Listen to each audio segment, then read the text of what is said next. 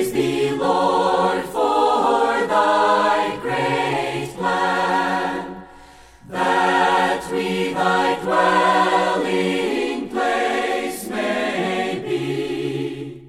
Welcome to Life Study of the Bible, provided by Living Stream Ministry, featuring the ministry of Witness Lee.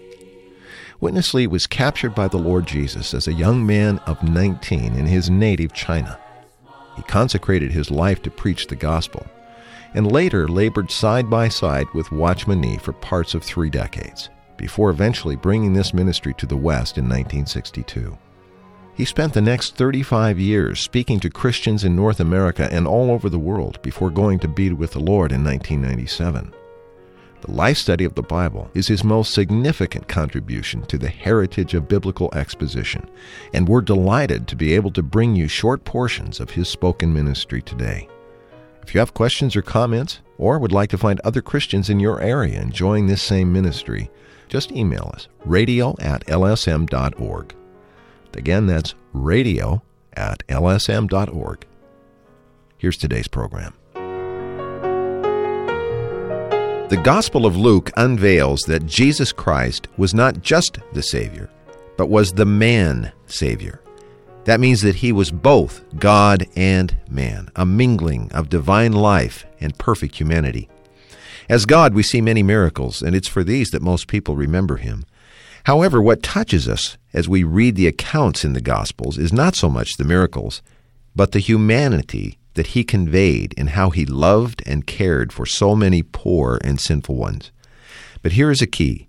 As we consider this perfect humanity, we must also see the divine life being expressed through his humanity, because this mingling of the divine life and humanity points us to the very purpose that God intended in his original creation. It sounds like a deep and profound message. We hope that the Lord will be merciful and shine his light and make it all clear to us. Dick Taylor has joined us, and I want to alert you, it will not sound like Dick Taylor, because you'll see as soon as he says hello. But Dick, it's good to have you back, and I appreciate you'd come in when you're not feeling that well. Well, thanks, Chris. Good to be here, even though I have a little cold. But praise the Lord for this wonderful incarnation of the man-Savior, Jesus Christ. You used the word miracle. I tell you, today we'll see the greatest miracle. This is the greatest miracle. Dick, I was going to tell our listeners that as soon as they heard you say a million zillion hallelujahs, they'd know it was you, even though your voice sounds a bit different today. Well, Dick, today and for the next several programs, we want to begin a review and development of really the 4 great topics that we saw in Luke's Gospel, namely the man-Savior's incarnation and living a God-man life, which is what we'll be on today. Second, the Jubilee, a real high point throughout this life study. Third, the matter of resurrection and the way it's portrayed in Luke. And finally, ascension. We'll come back to that again as Witness Lee was burdened to continue to develop these 4 points. As we mentioned, the first of these 4 is incarnation, and maybe this is best described, Dick, in John's Gospel, chapter 1, verse 14. The Word, which we know is God, became flesh and tabernacled among us. Amen. Dick, as we'll see today, incarnation is much more than just the Redeemer coming to die for us in order that we could be forgiven, isn't it? Surely is, because this is a recovery back to God's original intention. Christ's incarnation is surely a high matter. We see from the book of Genesis, 1:26, was created in God's image and according to his likeness. Man was created in a particular way as a container to receive and contain God, to be filled with God, so that he could express God. But we know the first man failed. Right. Miserably. God's plan, in a sense, his intention was spoiled and damaged. So, eventually, the only possibility was not God creating another man, but God himself in Christ becoming a man. Wow. And this man is what we call in this series in Luke, the man-Savior, and he was the first God-man. In Genesis, you see God created man in chapter 1, but in chapter 2, his intention was to fill this man with himself as life. But with Christ, when he was incarnated, he not only had the image and the likeness, but the Bible even says in 2 Corinthians 4, he is the image. In Colossians 1, he is the image of God. And also he was filled with God and he was God. That's why we call him the man Savior, the first God-man. What a recovery this is back to God's original intention. Dick, I think that's a perfect lead into where we're going to be today. You mentioned Genesis. I'd like to read just a couple of verses here. Verse 26, which you alluded to, and God said, let us make man in our image, after our likeness. So his original purpose has all together to do with these two things, image and likeness. Right. And then as we pick up the story in Genesis 2, really, most people think the big problem in Genesis was what Adam did, that is, sinning. But really, the big problem was what he didn't do, which is what is touched in these verses in chapter 2, verses 8 and 9.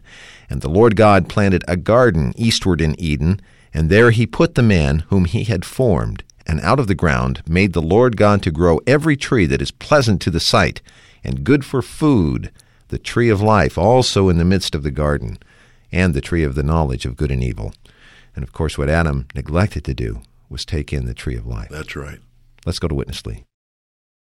We know that the entire revelation of the Bible reveals to us God's building. So for this building, God had a design. He designed to have man, and that this man should be one with him. This is not a small thing. So based upon this design, God created man in his image and after his likeness, with the intention that man could be his copy, his duplication. So image here implies a kind of capacity to contain God. If man doesn't have the capacity to contain God, how could man be God's duplication? In Genesis 1, 26, 27, you see God design in making man. But man in chapter 1 was an empty shell. There was no contents. So God, after making this container, put this container in the garden in front of the tree of life, indicating that he wanted this empty man to take the tree of life as his contents. And just by Genesis 2, we couldn't understand what is the tree of life, but by reading the entire Bible, surely we can see the tree of life, no doubt, is a symbol of God being life. In Psalm 36, it says, with thee there is the fountain of life. Then in John, Jesus, the Son of God, came, telling us that he was life. Then in the epistles, especially Paul and John, they both told us that how Christ should be our life. Then in the last book, Revelation, it says again, the tree of life is the nourishment of the entire New Jerusalem eternity.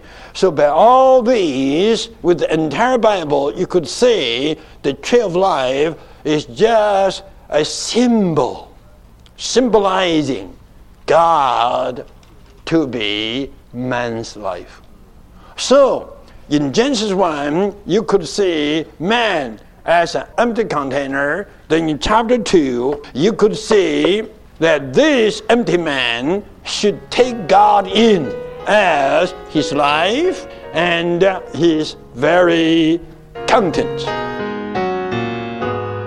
Well, Dick, in this brief segment, it strikes me that we have a synopsis of the whole plan of God and the whole problem with the fall of man and what God is doing to restore man and resolve the problem. We have an empty vessel before the tree of life. And this is not just the key to understanding, I think, this ministry of Watchman Nee and Witness Lee. This is a key to really understanding the whole Bible, isn't it? It surely is, Chris. Genesis 1 and 2 are surely helpful to bring us to God's intention and also to bring us to the appreciation of Christ and his incarnation. So good to see that God created man in his image and with his likeness. And what does this mean? I like these words that Brother Lee used. This means that it gives man the ability and the capacity to receive, contain, be filled with, and become absolutely one with God. Wow. So the meaning of man being created in God's image and likeness is very precious. Yet man in the Garden of Eden, Adam, did not realize this, did not come into the experience, but rather failed, and God's plan, as Brother Lee mentioned, was damaged and spoiled. God's desire was to come into man as life and everything, and that life is just Christ himself, as we see through the whole Bible. But again, we have to say, hallelujah for the second man, and I know we'll enjoy more of the second man through this broadcast, but this second man is a man who has received God, contains God, is filled with God, is one with God, and we have to say, even is God. That's the man-Savior, the God-man, Jesus Christ. And this is the deep and precious significance of the man-Savior's incarnation. God became flesh. Yeah, you picked up that term. I had made note of it also listening there. He said the image here implies a kind of capacity to contain God. Mm-hmm. Likeness is the outward appearance, right, Dick? But image touches something deeper, doesn't it? It surely does, yeah. In a detailed way, we're made inwardly to match God inwardly, so that what he is could fill us in our inward being to make us absolutely one with him. Early on in our life study of Luke, it was expressed this way several times. We're going to come back to that now today and beyond, and that is the divine attributes being expressed in the human virtues. This is something very much related to the image, isn't it? It surely is. Let's get back to Witness Lee as this is developed for us. What is God's image? The Bible does tell us that God is love, God is light. Then the Bible also tells us that God is righteous and God is holy. These four things describes God's image. This is our God. This is his very being. Man was made in God's image. The man created by God does have love and does have light. You know, we are fallen, no doubt. Even in our fallen condition, we had love and we had light. And we desired to be righteous. And we desired to be holy. So you could see God created man to have the capacity of his love, his light, his righteousness, and his holiness. And these are what we call the human virtues.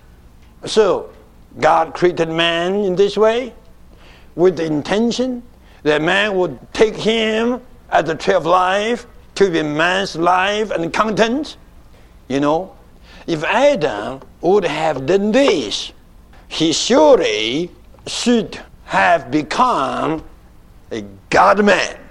No need to have a God-man 4,000 years later in the Jewish land. Could you follow me? Yeah. But we all know the sad story. Adam, as the first man, he spoiled God's design. God made him according to his design. But after being created by God, Adam didn't take God as his life. Rather, he took another one. And that one damaged Adam. So Adam destroyed, spoiled God's design.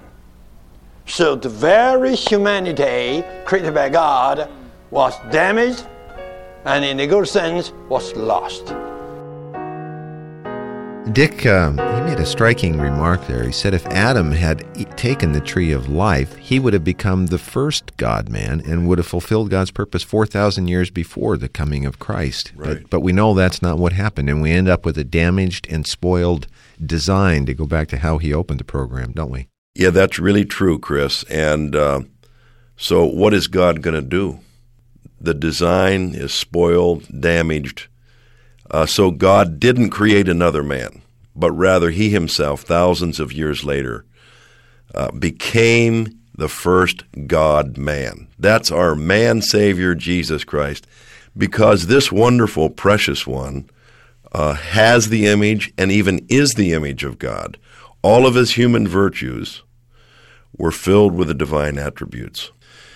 And this precious God-man, our man-savior, Jesus Christ, when you read the Gospels, you are just captured by him.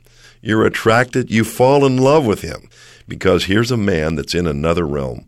Here's a man who is finally in the heart of God's intention, a man filled with God. All of his human virtues, such as love, were filled with the divine love and expressing the divine love.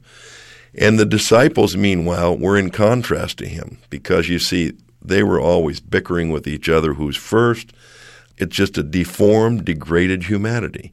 But after this Christ, this first God-man, was crucified and resurrected and became a life-giving spirit, and he got into these disciples, then you see a recovered, restored, and uplifted humanity. You see a different group of brothers. Right.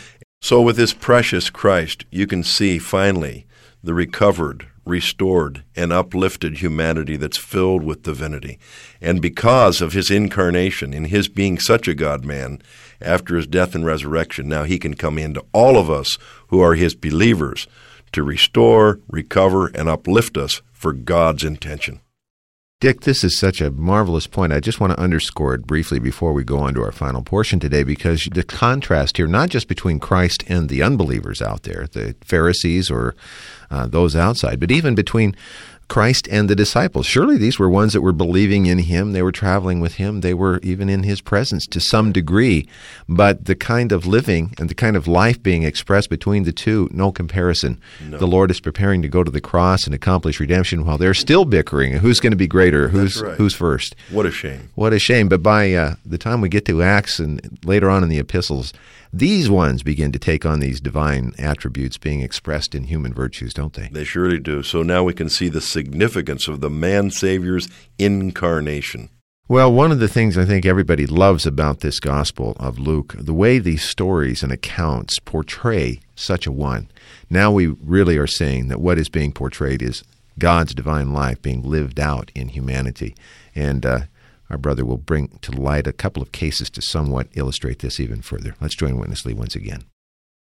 4,000 years later, God himself in the Son came to be a man. This is too great a matter. He created a man, and that man failed him. So God didn't create another man, but he came to become the second man. The second man was not created, but he was conceived of the Holy Spirit to have the divine essence, and born of the human virgin to have the human essence. This composition of the two essences, divine and human, is a God-man. This God-man lived a human life filled with the divine life as the content of the human life. So, when he was living on this earth and loving others, it's hard to tell, was that God's loving or man's loving? It was a loving exercised by a God-man, by one who lived a human life filled with the divine life. You look at the case of the Good Samaritan, and you look at the case of that sinful woman in Simon's home, you could see there was a real human love, but not merely human love, but filled with the divine love. This was the living of the God-man. It was this kind of living that qualified him to be our man-savior. While this God-man, Jesus, living such restored, uplifted humanity. All the disciples around him lived what kind of humanity? A deformed humanity, a damaged humanity. What he was telling them, I'm going to Jerusalem, I'm going to be delivered, man will kill me, and I will raise up on the third day. They were debating, who is going to be greater? You could see two kinds of humanity. One is the restored humanity, but the other is a deformed, damaged humanity. And that humanity, after 50 days, through resurrection, in ascension, was uplifted, restored, and recovered. In Acts 1 and 2, you could see Peter and all the others. They became another kind of humanity. They could stay in Jerusalem and pray perseveringly in one accord for 10 days. Another humanity. Dick, these cases, he referred to a couple of them. Of course, we see Mary, the sinful woman that experienced the forgiveness and the love and returned it to the Lord as one particular case in point. The Good Samaritan, that story about the Lord coming to care for this one that was beaten up and left for dead. These expressions of his love, it's very hard to tell, isn't it, whether we're seeing God here or a man here? Surely. It's most unusual because it's God in man, and man mingled with God. And I like these illustrations of Mary and also the Good Samaritan, because with Mary, nobody wanted to be near her. She's, quote-unquote, a sinful woman, but our Christ, the man-Savior, really loved her. And that love is not a human love. That love needs to be backed up, reinforced, filled with, saturated with, and mingled with the divine love. Otherwise, you can't love such a person. Likewise, the certain man who was half dead and beaten, laying beside the road. Yes. Religion walked by. Right. But Christ, the wonderful man-Savior, God-man. Again, you see his love is human love, but it's jam-packed with, filled with, reinforced with, strengthened by, and expressing a love that has to be God himself, divine. Otherwise, you can't love such a person. So these two illustrations are really helpful.